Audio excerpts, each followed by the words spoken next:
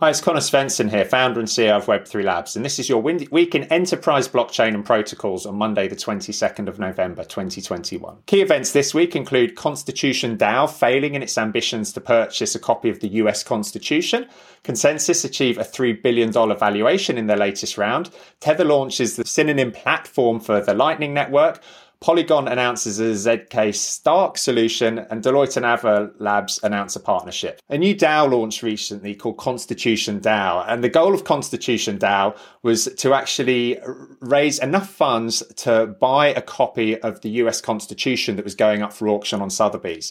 It was one of those DAOs that started getting a lot of momentum very quickly with people putting money into it. And they actually managed to raise $45 million over the course of a week or so. And the idea, though, was that the DAO would successfully buy this copy of the Constitution. Some of the funds, of course, would be used to actually then look after it. But then the owners would be all of those people who'd contributed to the DAO.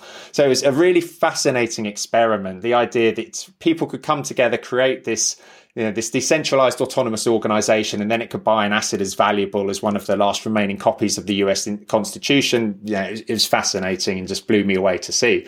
But unfortunately, they didn't actually win the auction. The bidding started at 10 million and then it jumped to 30 million and then got to a final bid of 41 million. However, the DAO could only get up to 40 million because they had to reserve some of their funds for if they had won it, how they, protect it and secure it and so on and so forth.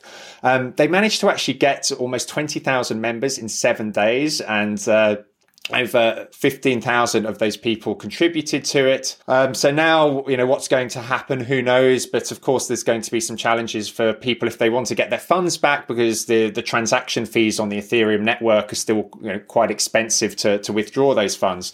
But it's an amazing experiment that's happened within the DAO world. And whilst this wasn't successful in their end goals, I'm sure we've not seen the last of it, and we'll no doubt see some similar initiatives emerging off the back of this. Boeing have announced a new partnership with TrustFlight, and so this is a digital aircraft maintenance platform, and the idea here is that they're creating the digital aircraft record system. What that's going to be used to do is to ensure that aircraft parts are not counterfeit, and also verify the maintenance of the parts to ensure that it's legally compliant, because the airline industry, of course, is very heavily regulated there. And so it's still early days for this project, but there's perceived to be some really good cost savings here of potentially increasing efficiency by 25%, saving $3.5 billion a year. So another project to watch definitely in this space. ConsenSys, one of the very well-known companies in the world of blockchain, they've closed a $200 million funding round, giving them a $3.2 billion valuation.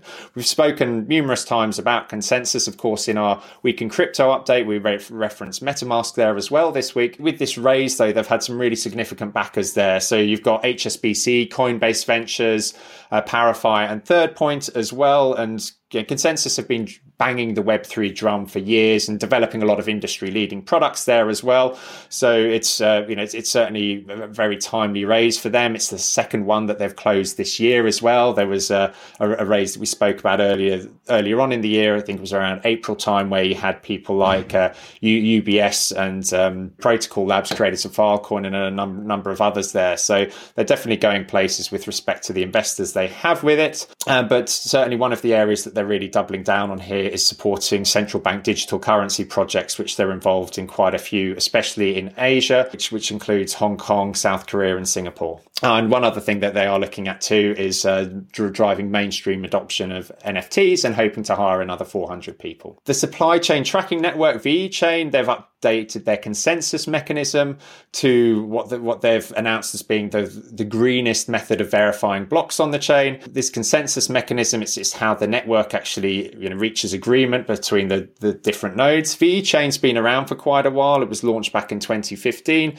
and it's used primarily for tracking goods as such. So you can think about it for supply chain type applications. One of the criticisms, or potentially about the lack of decentralization with VeChain, that it's only got 101 nodes, which certainly gives it a bit more flexibility about how things like network upgrades and so on, and being able to coordinate them. But it's certainly a big step forward for them there. Another launch that happened this week was Tether with their Synonym software company. And really what this is they're trying to boost adoption of Bitcoin's Lightning Network. So the Lightning Network for Bitcoin is like the well-known scaling network, which is considered a kind of equivalent to the layer 2 networks that you see on Ethereum, and that it supports a much wider transaction throughput and lower transaction fees as well. And so the intent behind this project is just to lower the barriers to entry for people to actually build and work with the actual Lightning Network.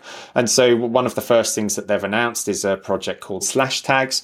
And what they want to do is provide interoperability with private networks that can actually be used for bridging with these Bitcoin networks. It's still early days for it. There's not a great deal of information on, other than the press release around it, but certainly they're really going after getting more people working with the Lightning Network, because I think still by many considered the barriers to entry are slightly higher than they could be there. The IOTA Foundation, they've announced that they're going to be creating a staging network and reward token. And so they're actually calling this a staging network, but it's no doubt similar to the Canary networks like Kusama that we have for Polkadot, where in effect it's not a test network, but it's a place for people to test things before these innovations make it onto their main network. And so they're really trying to drive more adoption of DeFi and NFT applications here. And by working on this platform, it's slightly lower risk with not quite as much at stake as it is with their main sort of network as such. So to see, where IOTA recently announced that they are adding Ethereum virtual machine support there into their network. So again, exactly how this plays out remains to be seen, but they certainly seem to be taking it quite seriously, the whole idea of trying to become more decentralized and a more innovative blockchain network. Polygon, the layer 2 scaling network that's had a lot of success, that's a layer 2 network for Ethereum. They've announced their ZK Stark technology, which is powered by something called the Maiden virtual machine. The idea here is that it's actually using something called ZK Rollup or Zero Knowledge Rollup, and they're a cryptographically based scaling technology for these layer 2 networks. But by having a zero knowledge Ethereum virtual machine, what that enables them to do is actually execute smart contract code in an environment that's cryptographically secure, so that the executions aren't visible to participants on the blockchain other than those who should actually have that visibility to it.